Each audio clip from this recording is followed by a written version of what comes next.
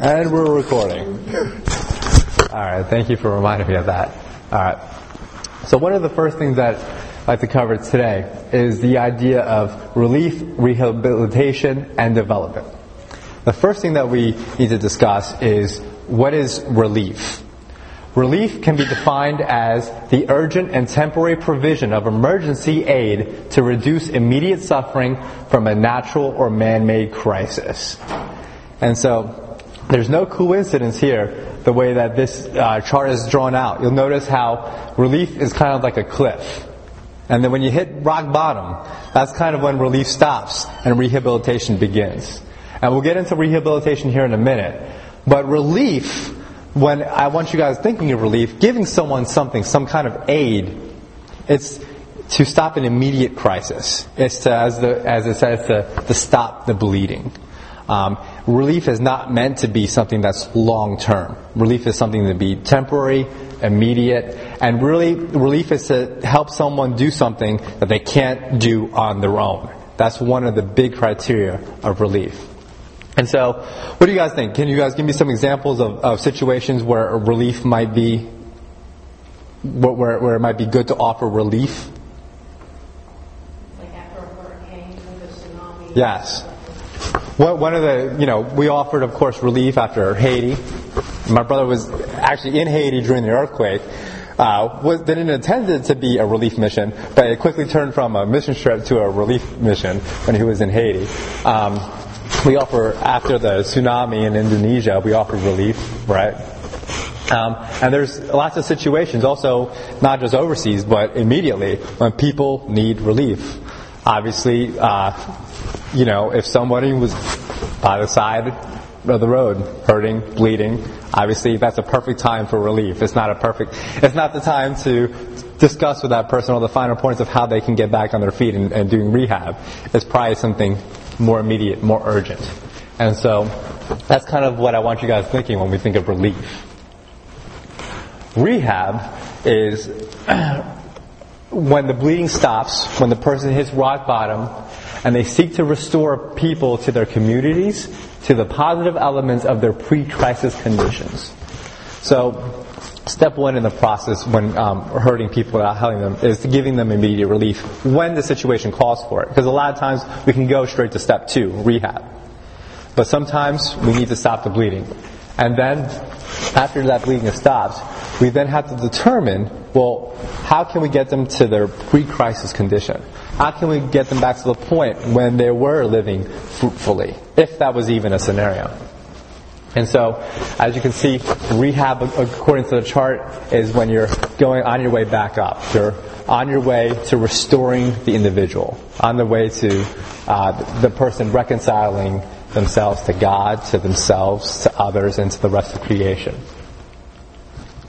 And then finally, development. Development is a process of ongoing change that moves all people involved, both the helpers and the helped. And that's a key phrase right there. Both the helpers and the helped, closer to being in right relationship with God, self, others, and the rest of creation. And one of the reasons why we emphasize the phrase there, help, it has to do with helping both the helpers and the helped, is because the idea behind what Steve and Brian are proposing here is that when you help the materially poor, it is something that you do alongside them. It is not something that you do for them. It is not something that you do to them, but alongside to them. And we're going to see later on how they need to be full participants of their rehabilitation, their relief, their rehabilitation, and their development, or else the whole process just doesn't work. One of the biggest mistakes that North American churches make, by far, is in applying relief in situations in which rehabilitation or development is the appropriate intervention. Can you guys think of any examples of when you've seen that? Basically, someone with good intentions come, help, but offer relief when really rehabilitation or development is what is needed in the situation. Well, we can provide them with food, but what we really need to be doing is... Who? The homeless? Okay. We can give them food, but that doesn't help help their current situation other than to feed them for a couple of meals. Mm-hmm. So what we really want to be doing is working with them to get them out of the woods with a job and back into better living conditions where they are able to provide for themselves. Absolutely. And I think helping the homeless is one situation where it is appropriate to provide some sort of relief. But they're in a situation where they need both relief and rehabilitation. They're in that stage. And we need to be providing them both of that. And then eventually with the goal of getting them to the developmental stage. But relief and rehab for them. Yes. Any other example of... Relief is easy. I think about Haiti. I mean, one of the tragedies, the numbers were 10 years ago, there were far fewer people in the capital. So when the earthquake happened, one of the problems was 10%, 20% of the whole population is now in that city where the earthquake happened. Whereas if they had been living where they lived 10 years before, it wouldn't have been as bad. But they're coming there because there's free food. So you make something free, people will come to it. The other one I think about is Habitat for Humanity is much harder than having manna on 8 o'clock on Saturday. You have to plan, you have to be consistent, it takes a lot longer. Relief makes us feel good and it's over quickly. These other things are much, much harder. Alright, I think we just discussed that one. Alright. There's a couple principles I think that we have to understand when we're talking about effective relief. Because I think effective relief is something that the church ought to really consider, because I think the hearts of the churches are pretty good in that they want to help. They want to provide relief because they know that there's a need. They know they're called to provide relief, but yet the implementation isn't always the best. Couple things. Relief needs to be immediate. If a person is in the midst of a crisis and cannot help himself, a timely response is crucial. And relief is temporary, provided only during the time that people are unable to help themselves. Unable to help themselves is a big key, and we're going to talk about paternalism later on. But as I said before, it needs to be immediate and temporary. The example that immediately comes to my mind when we need to provide relief to someone is, let's say, someone comes to the church, a woman who has been abused, and we've encountered this as deacons in this past year. A woman comes to the church, has been abused. Is that the time to talk about rehab and development? No. It's a time for relief, because we have to immediately get her out of her situation. We cannot send her back home. Imagine how much harm that would be if we sent her back home. And then it has to be, though, temporary. Because what if we say, well, you can stay at this place and we'll flip the bill for it, or you can stay with this family for good. Well, then will she ever really recover to her pre-crisis condition? No. She'll become dependent upon the help that she's receiving. And so effective relief needs to be temporary and immediate. And let's talk about 5 principles for relief and rehabilitation. Number 1, ensure participation of the affected population in the assessment, design, implementation, monitoring, and evaluation of the assistance program. All right, the key words here are ensure participation of the affected population.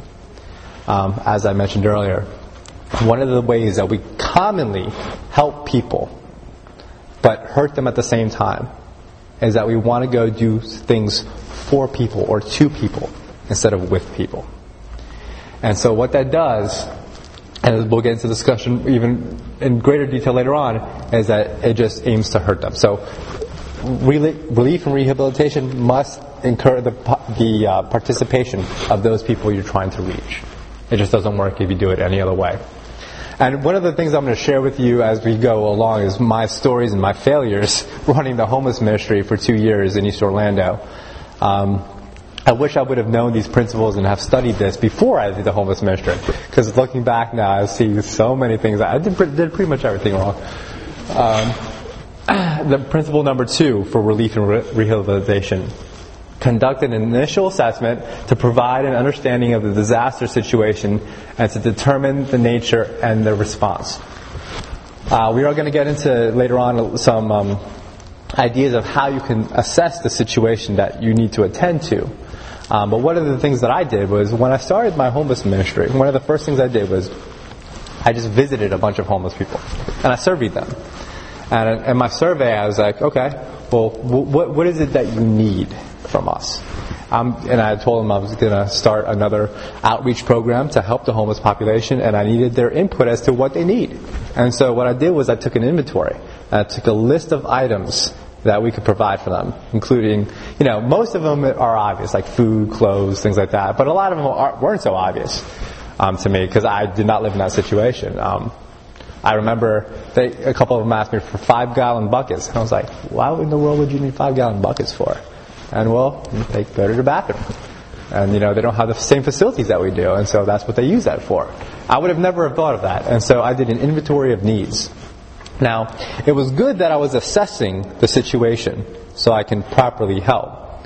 We're going to talk about later on, though, whether the way I assessed was the proper thing to do or not.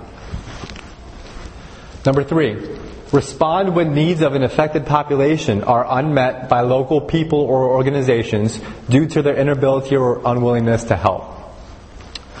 One of I think one of the most important things we could do when reaching out to people who need help is assess whether or not we are actually the proper ones to help or not. Because sometimes it's just none of our business and we need to butt out. Because there's people who are in positions to do it better than us, and we need to recognize that. And I think this is scripturally based as well. We see here in 1 Timothy 5:3 and 4, give proper recognition to those widows who are really in need. But if a widow has children or grandchildren, these should learn first of all to put their religion into practice by caring for their own family, and so repaying their parents and grandparents, for this is pleasing to God. And so I think one of the things that we need to ask ourselves anytime somebody comes to us for help is we need to find out if their family situation can provide that help. And if they live in a distance that's far away from us, if their locals would do a better job of helping these people who are coming to us for help. In the case of Haiti and Indonesia, we were absolutely right to provide help because the local population was either unwilling or incapable of providing the relief that those people needed. But in many situations, the communities that are in place, whether it be a family structure or the local town people, are better able and better equipped to understand the plight of the people, of the materially poor, than we are from a distance away. I've heard of churches, well-meaning churches, all over the country, especially one in Detroit that I'm thinking of, but they were kind of upper class, white Anglo church in Detroit, and they lived in the suburbs of Detroit. They were kind of a well-to-do people, and their heart was in the right place, and they wanted to help the people in the inner city. But the people in the inner city were like an hour away, and their outreach to them wasn't very effective because they didn't try to connect with any of the locals. They didn't try to see what organizations and parachurch groups and people who were closer to the situation, they didn't see what they were doing first. And they tried this outreach to them, and it was awkward, and no one kind of came out with the feeling that they did much to really help that situation. And that's because they didn't take that principle into consideration. Number 4, target assistance based on vulnerability and need and provide it equitably and impartially. I think that's one of the biggest arguments against big government, say, welfare programs. Because what they do is that they take this pot of gold and they spread it around to anyone who fills out a form and, claims that they need it. However, I can attest that I know personally people who are taking advantage of the system and are more than capable to getting jobs and things like that, and just taking this money because it's easy money. And one of the important key factors in helping the poor is that we have to assess who needs it and who doesn't. And it's important to reject the people who don't need it. Because not only are you hurting those people by making them dependent, but you're also taking valuable resources away from the people who do need it. And so it's important that we assess who are the vulnerable, who are the people who actually need it, and who don't. Number 5, and this is the last principle of relief and rehabilitation. Aid workers must possess appropriate qualifications, attitudes, experience to plan, effectively implement appropriate assistance programs. Basically, you don't want just anybody out there helping the poor if they don't know how. This, of course, varies depending on how much you actually interact. For example, Manna, when you help out on Manna for Saturday mornings, you don't have to go through this long training process. There's not a whole lot of interaction between the people who are helping on Saturday mornings and the people who are actually coming. They're not doing a whole lot of counseling or anything like that.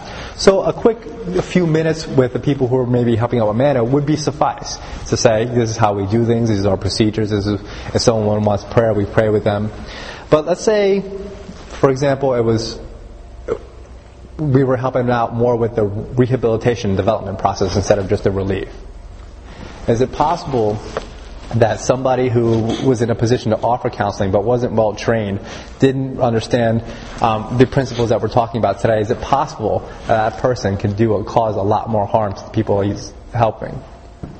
And so that's one of the reasons why this principle is so important. That we want to make sure that everyone who's helping is understanding of what the game plan is and properly understands how to help.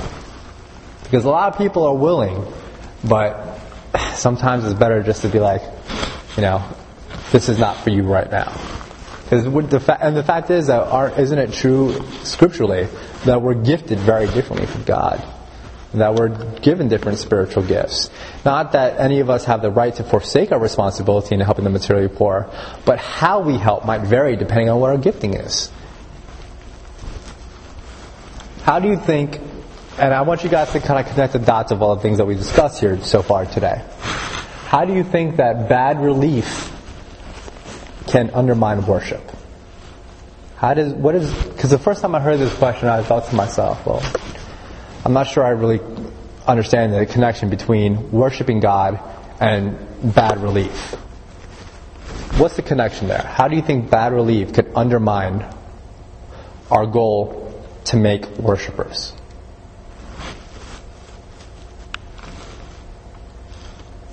I think what was saying, like causing dependence on the people that are aiding, not helping people to help them towards God through their work. Yeah, that's exactly right.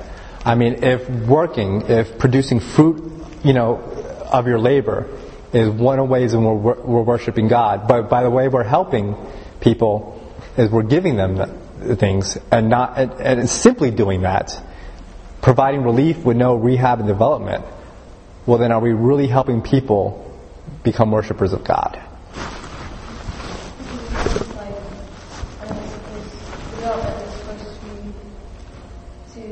Help to repair and restore the relationship between God and the rest of creation. The rest of creation. And then in some situations when you're not starting that rehabilitation and development, you're keeping them in that broken state. Yes. And you might be breaking more bonds by keeping them there too, especially if there's a family that could be helping them to get back on their feet. That is something that could help to repair some of those relationships, but by keeping them in that state, further breaks and fractures that relationship, and could break, if they're feeling like they're not getting any better, it could break the relationship that you've even established with them too. So it's, yeah. And since it's keeping it the same. I mean, you're absolutely right. Like, if you make someone dependent upon you, it's breaking their relationship with God because they're dependent upon you, and now you're their God, and not the true God. It's breaking their relationship with themselves because they have no dignity. They have no sense of worth if they're just being given and aren't able to do anything. And in fact, I think one of the key things that we did last week in our discussion was talk about how the homeless see themselves. Not the homeless, the materially poor see themselves. And remember we talked about how they saw themselves in this... in the light of what shame that they had. That they felt helpless, powerless, and shame all the time. And so that it's a broken relationship with self. Because God says, you are a king. I made you as the leader of this world to have dominion over the earth. I made you in my image. You're not to be some helpless, poor, thing, lowly creature. That's not who you are. It's not the relationship you are to have with yourself. Real quick, God, who is a worker, ordained work so that humans could worship Him through their work. Relief efforts applied inappropriately often cause the beneficiaries to abstain from work, thereby limiting their relationship with God through distorted worship or through no worship at all.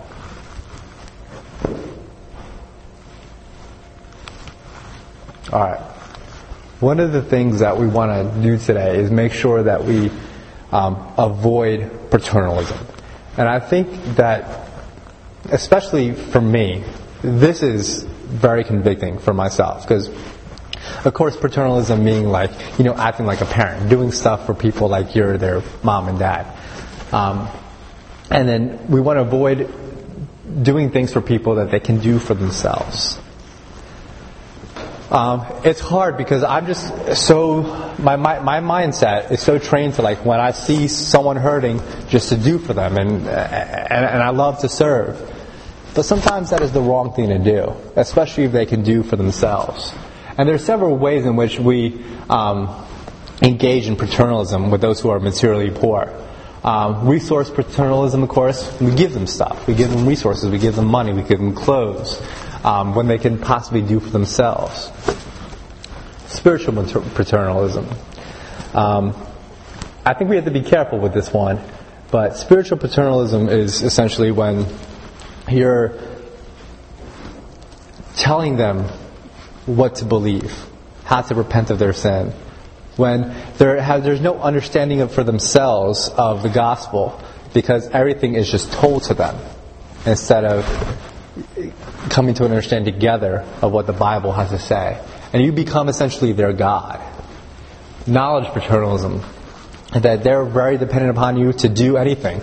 They're always looking for you to lead them in the next step. And there's no sense of, I know what to do here, I can grab the bull by the horns and go with it, because they're just so dependent upon you to tell them what to do.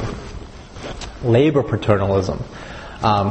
Doing things, serving people and doing actually actions for them that they can do for themselves. Brian and Steve in the book share this interesting story of how one time Brian heard about this widow who her house was in horrible condition, and one of the ways that he decided to help her was to paint the outside of her house, because it was just deplorable. And so he went over there with his bucket of paint. He was painting the house. And while he was painting the house, out comes of this widow's house 6 of her young, healthy sons, who were sitting on the porch watching Brian paint this widow's house. And he said that while he was painting the house, he just had this sick feeling in his stomach that this woman had 6 healthy young sons, yet he was here painting their house and they were just all watching him. There was something incredibly wrong about that. That's labor paternalism. And more on a personal note, when after Katrina, me and my wife went to go help some of the victims of Katrina over in Louisiana. And one of our job tasks was to gut houses. In fact, that was our main job task. We just went from house to house helping people gut their house, because that's a big job. I mean, you're knocking down all the walls of the house, you're pulling down all the drywall, you're taking everything out of the house, including the furniture, the drywall, the insides, you're leaving it completely gutted, so that the people in the next step in the process can come and start rebuilding. But first you've got to empty out all the garbage. And we were doing this for people because it's really a big job for just one person to do on their own. So we were helping a lot of single mothers, go about doing it. But we came across this one house. The resident wasn't there, but we knew we had to gut the house. So we just kind of let ourselves in, started gutting the house and tearing down the walls. And then while we were finishing up, and this is a big project. And so several hours later, as we were finishing up, we were leaving, the house was gutted. the owner of the house comes by. And so we just, introduce ourselves. We're like, oh yeah, we heard you signed up for the service. We did your house for you. Kind of God bless. And we were just making conversation. And he's like, I really appreciate it. And we come to find out that he doesn't live there. He was like an investor.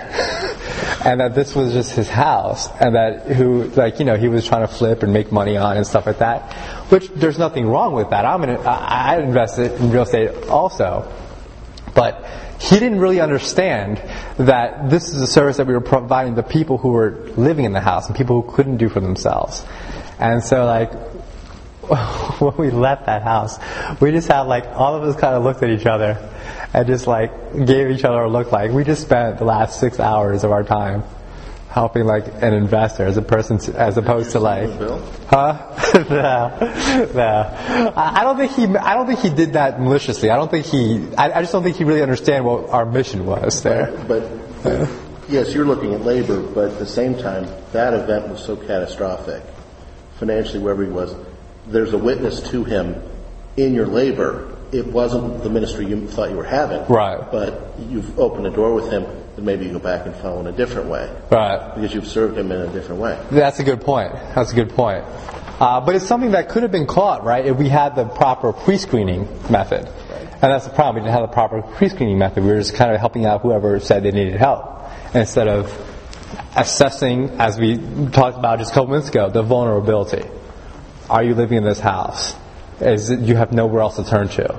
If we had the proper pre-screening method, we could have caught that and stopped the legal paternalism. You're sad because you could have helped 3 other people. Exactly. Time, yeah. And you feel like you wasted your time on this guy. And that, exactly. That is very frustrating. I know somebody who helps at a food bank. Mm-hmm. And he says he's very frustrated because this woman rolls up in a Cadillac Escalade. Yeah. Loads up the food at the food bank because all you have to do is sign up and drives home to her huge house. Right. And there's some famous women in history, who had millions of dollars and made their own clothes and they were just tight, crazy tight with money. And they'll take advantage of every free program under the sun. Right. Yeah. That comes from not assessing needs. And then the last kind of paternalism that we often do is, this is another one I'm guilty of, is managerial paternalism. A lot of times we come into a situation to provide relief, rehab, or development, and we just want to run everything. And I'm guilty of this too. When I was doing my homeless ministry, I give no one that I was helping any kind of authority, any kind of decision making, any kind of sense of ownership in what we were doing. Instead, I thought I was doing a good job, and just by giving them tasks, and I was saying, you do this, you do that, and I thought I was getting them really involved. Whereas in Brian and Steve would say, that doesn't cut it, because all you're doing is making them like your employee. You're giving them no ownership of themselves. And so I was very guilty of managerial paternalism, thinking that I can run everything. And that's kind of the Superman complex, or the God complex that we have a lot of times when we're helping people. We think that we know better than them, but really they're the ones with the plight. They're the ones who are going through the situation. We might not know better than them in every situation. Yeah. Fortunately, I had a lot of help, but the question I think that each church or each either individual or each organization who helps the materially poor has to determine what their niche is. Because we have to ask the question, can we really do everything? And I think it's, in some cases, maybe a church can be holistic in their approach, if they're big enough, if they're organized enough to maybe provide everything. But some churches can't. I think the niche of our church is relief. Serving as a deacon, I see a lot of the relief aid that we give people, and I think we do a pretty good job of it. We don't do necessarily a great job of assessing, and that's something that we're working on this year, and becoming better at assessing who's really vulnerable. But I think we have good resources and a good sense of people who really want to stop the bleeding amongst people who are bleeding. However, our church does take a holistic approach. We got relief efforts like Manna and Barnabas. We have rehab things like Stephen's ministry is more developmental. Rehab, we would probably consider Christian Help. We know we donate $500 to Christian Help every month, and we team up with them. We send them a lot of referrals. So that's one way. We actually don't maybe do that internally, but we work alongside Power Church organizations who specialize in the rehab process. And then, as you just said, the Stephen Ministry development. And so, those are some ways we can partner up with parachurch organizations. You don't, just because relief, rehab, and development is all part of making someone our end goal, stop being materially poor, and helping them to be worshipers of God, that doesn't necessarily mean that you have to do everything. It just means that the people helping have to make sure that these different processes are in place, whether it's coming from themselves or working with other people who are better at it. Assessing the needs of the community. Now let's talk about that initial assessment. There's probably tons of ways to assess the needs of a community, but there's two ways in which are the vast majority of organizations or people who provide help do that. One is a needs-based approach, which is the approach that I took when I was assessing my homeless population. I said, what do you need? What can I do for you? How can I help you? And I listed stuff. I had a list of material things that they needed as well as services. And then, however, Brian and Steve's talk also about an asset-based community development, or what we'll refer to from now on as ABCD. Let's talk about real quick the needs-based one, the approach that I took. There is some merit behind it. You immediately diagnose what the problems are. I mean, if people are asking you for basic things like food and shelter, you can immediately assess they're materially poor. If people are coming to you asking for things like counseling, you can immediately assess that there's some kind of emotional need there, whether it be depression or something else. So the needs-based assessment really kind of gets to the problem really quickly and helps diagnose that. So that's one of the merits to it. And whether you are asking this directly, essentially you're asking this by doing the needs-based approach. What is wrong with you? How can I fix you? I did not go to a single homeless person and ask, how can I fix you? Because I can come across very, what's the word I'm looking for? Condescending. Paternalistic. Yeah, paternalistic, condescending. But essentially by saying, hey, what can my ministry provide? I was essentially asking the same thing in just a nicer way. And so that's kind of the needs-based approach. It starts with what is wrong, whereas in the asset-based approach starts with what is right. It takes that paradigm and flips it on its head. One of the merits of an asset-based, determining an inventory of not what is needed, but an inventory of what is right. What talents and abilities does the people you're trying to reach, what do they have? It focuses on what they have instead of what they lack.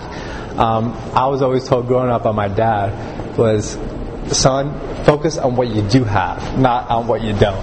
And I think that's what the asset-based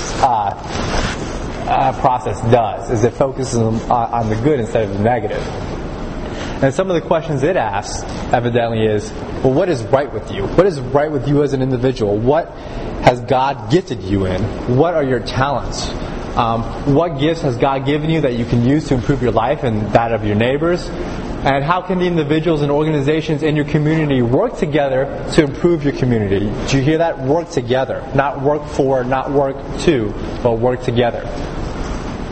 Instead of looking outside the low-income individual or community for resources and solutions, ABCD starts by asking the materially poor how they can be stewards of their own gifts and resources, seeking to restore individuals and communities to being what God has created them to be from the very start of the relationship.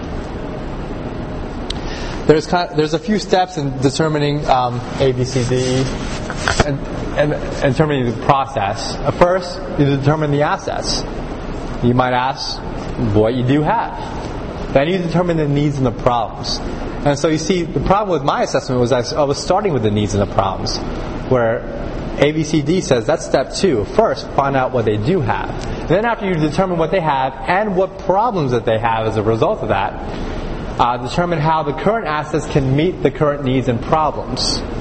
Determine what they do have and how that could be part of the solution, as opposed to just an outsider coming in and doing it and everything. And then step number 4, determine what outside resources, if any, are needed to be brought in to address the needs and fix the problems. And so, after you assess what they do have and how that can be part of the solution, that'll probably cut down on what you need to bring from the outside to help. And obviously you want to bring as little resources from the outside as possible. When considering bringing in outside resources, we must always ask 2 questions. When we get to the part where we decide, okay, they're incapable of fulfilling this need with their assets, we have to ask ourselves, when we bring in those outside resources, is it too much? Is it too soon? Because of course, that can cripple everything. If we start to make them dependent upon us, what happens? The community is crippled. And we're not really helping them, we're hurting them. And Brian Ficker, one of the authors of the book, says it would be far better to let non-emergency need go unmet than to meet that need with outside resources and cripple local initiative in the process. So let's summarize real quick this asset-based assessment. 1, you identify and mobilize the capabilities, skills, and resources of the individual or community. Start with what they have. Step number 2, as much as possible, look for resources and solutions to come from within the community, not from the outside. Number 3, seek to build and rebuild relationships among local individuals, associations, churches. Basically, make connections between what is already there.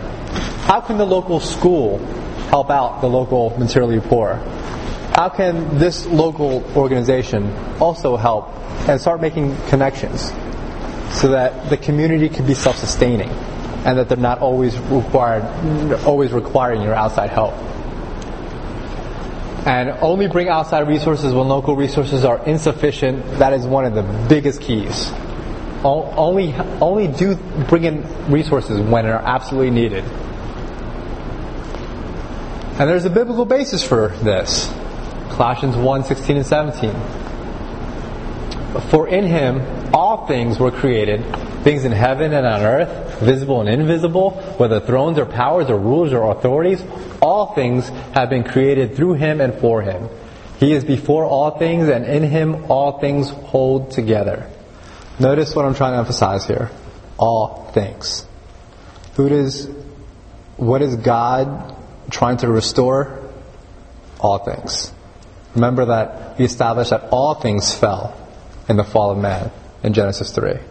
And so part of the redemption process is the restoration of all things, including the materially poor. And so when we apply ABC to this, we can understand that each person was made, in each community, God has been working in well before we got there. And so we can't be so arrogant to think that we're going to bring God to this community. The fact is, God's been at work since the very beginning, when all things fell, to restore this community. Romans 8:21 says that creation itself will be liberated from its bondage to decay and brought into freedom and glory of the children of God. Last week, Pastor Mike preached on redemption. And what did he say? Redemption is freeing someone from slavery. I also think of redemption as the process of making everything right that is wrong. That is the work of the gospel. That is the work of what God is doing. He's restoring things to its pre-crisis situation. When God made the earth and everything in the earth, He made it what? Good. But now everything is broken. And that is what redemption is all about. Restoring things so that they are once again good, so they are once again whole. Rescuing us from the bondage of sin and slavery and delivering us. Skip this one real quick. Alright. Establishing lasting change. This is the last thing that we'll cover today. We got 10 minutes left. Establishing lasting change. There is the learning process that we're going to advocate today, and then there's the blueprint approach. The blueprint approach says that what you do is when you are helping the materially poor, you go into a community and you basically see what has worked in another community and apply the same exact thing to that community. And that's the blueprint approach. There's a lot of problems with the blueprint approach, though. Oops. I hit escape. What do I do now?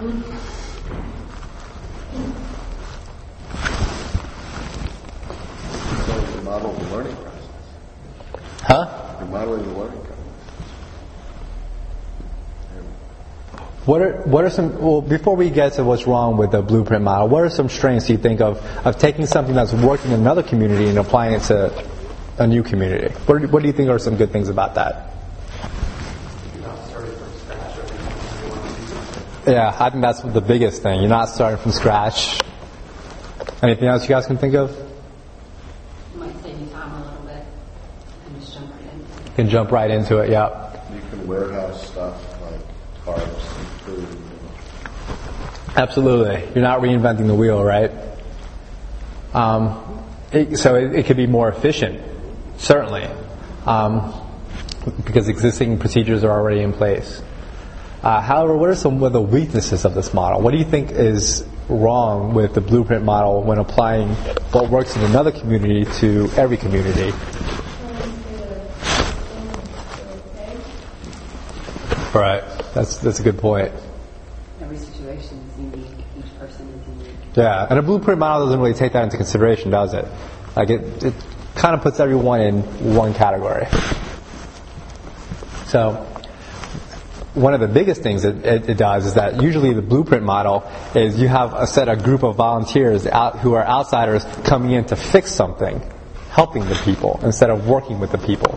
The blueprint model doesn't encourage participation amongst the people you're trying to reach. And isn't that one of the goals that we're trying to do? Encourage participation.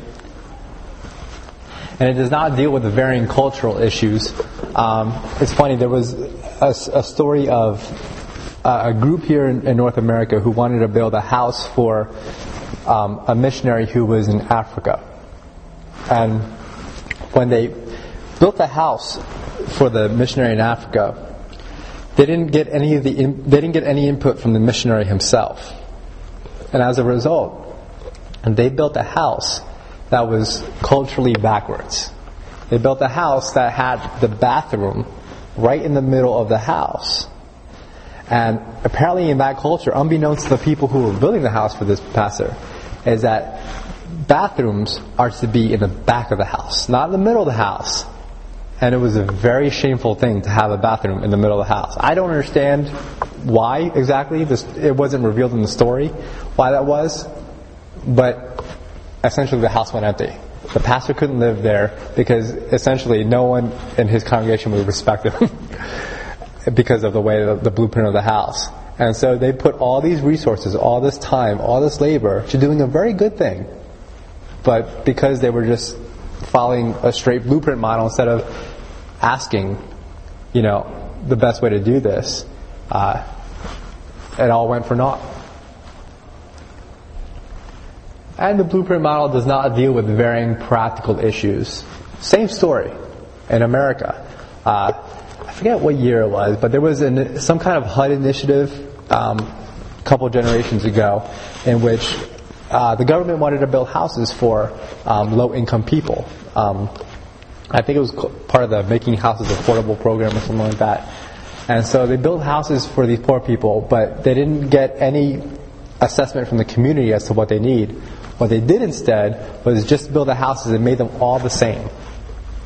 Well, they built it in these rural communities in which they put the laundry room on the inside of the house, whereas all these people were living on dirt roads and were blue-collar workers. And they wanted the laundry rooms on the outside of the houses because they didn't want to come in with being all dirty and all filth and everything like that. And so so it didn't work for a lot of the community that needed these houses. Plus, one size fits all. They made all the houses with carpet, whereas in the community would prefer like laminate flooring or some kind of hardwood flooring because they can sweep all the dust that's coming from the outside. Remember, these were dirt roads. These were poor people. These were laborers, and the carpets were keeping a lot more of the dirt and the dust and the grime. And so that's just one of the ways that it was just a practical issue that you can't address with the blueprint model. So how is the learning process approach different? An approach that seeks to facilitate an action reflection cycle in which poor people participate in all aspects of the project, proposing the best course of action, implementing the chosen strategy, evaluating how well things are working, and determining the appropriate modifications. This involves the people that you're helping a lot more than a blueprint model. It's asking the people to participate, to claim ownership of the process. Who better to understand their needs than the people who are going through the situation? Learning process approach. What do you think are some difficulties of that kind of approach? As opposed to just coming in and setting up and doing things that have worked in the past, engaging the community and getting their input. What do you think is some major trials to overcome with that?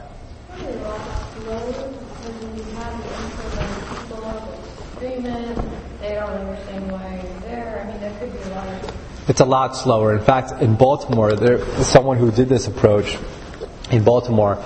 He came in and his whole goal was to rehab houses for people who couldn't afford them. But he took this approach.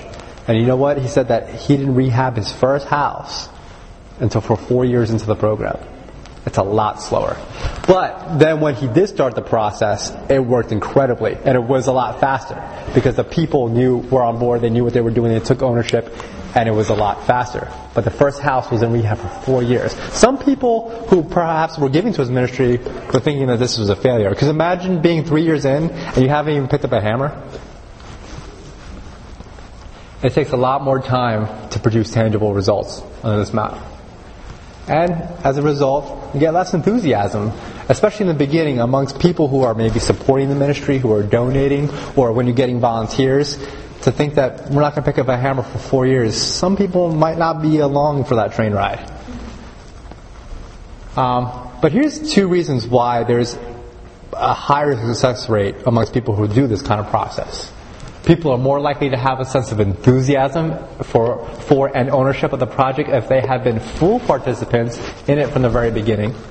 And poor individuals and communities are highly complex and not well understood by the materially non-poor. And I think that's a good point to make, that a lot of times we think we know it all, but we don't.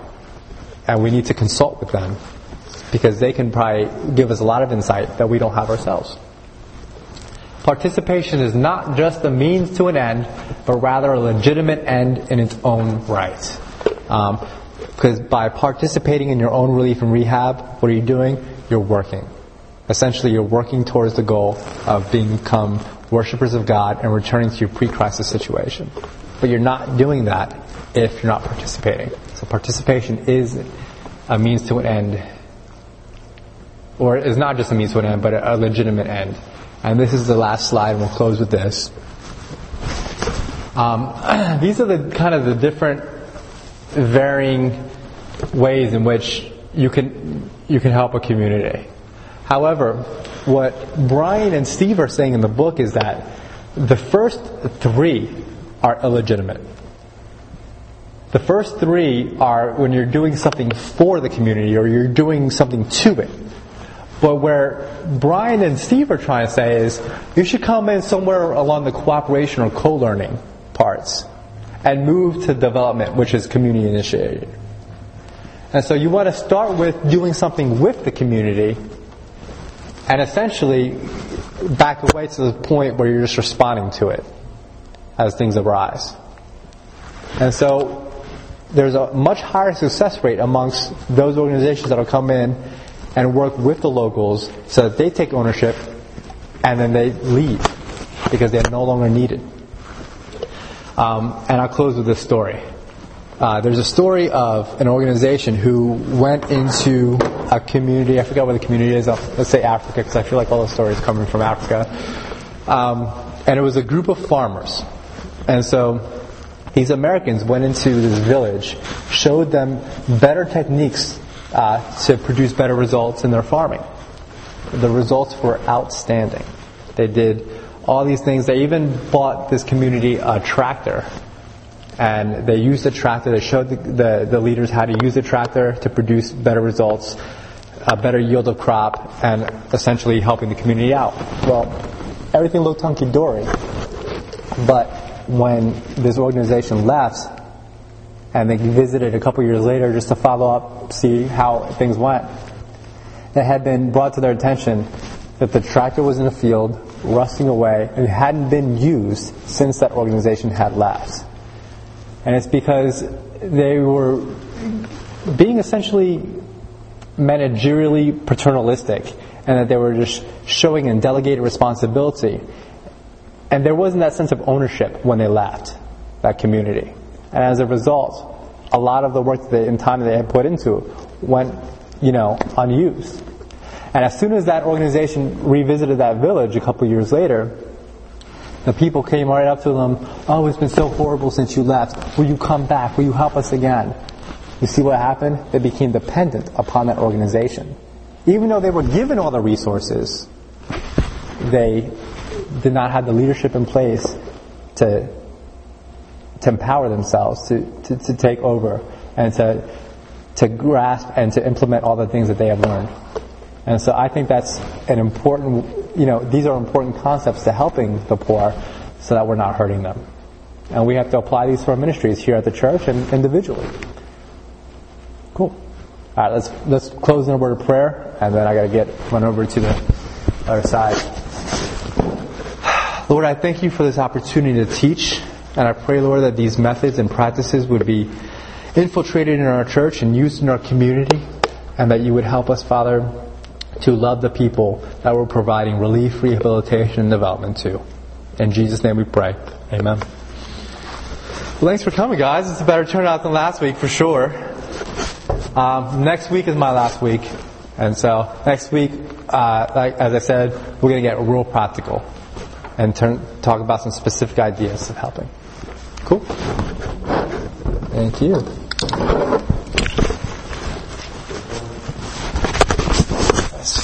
See, I just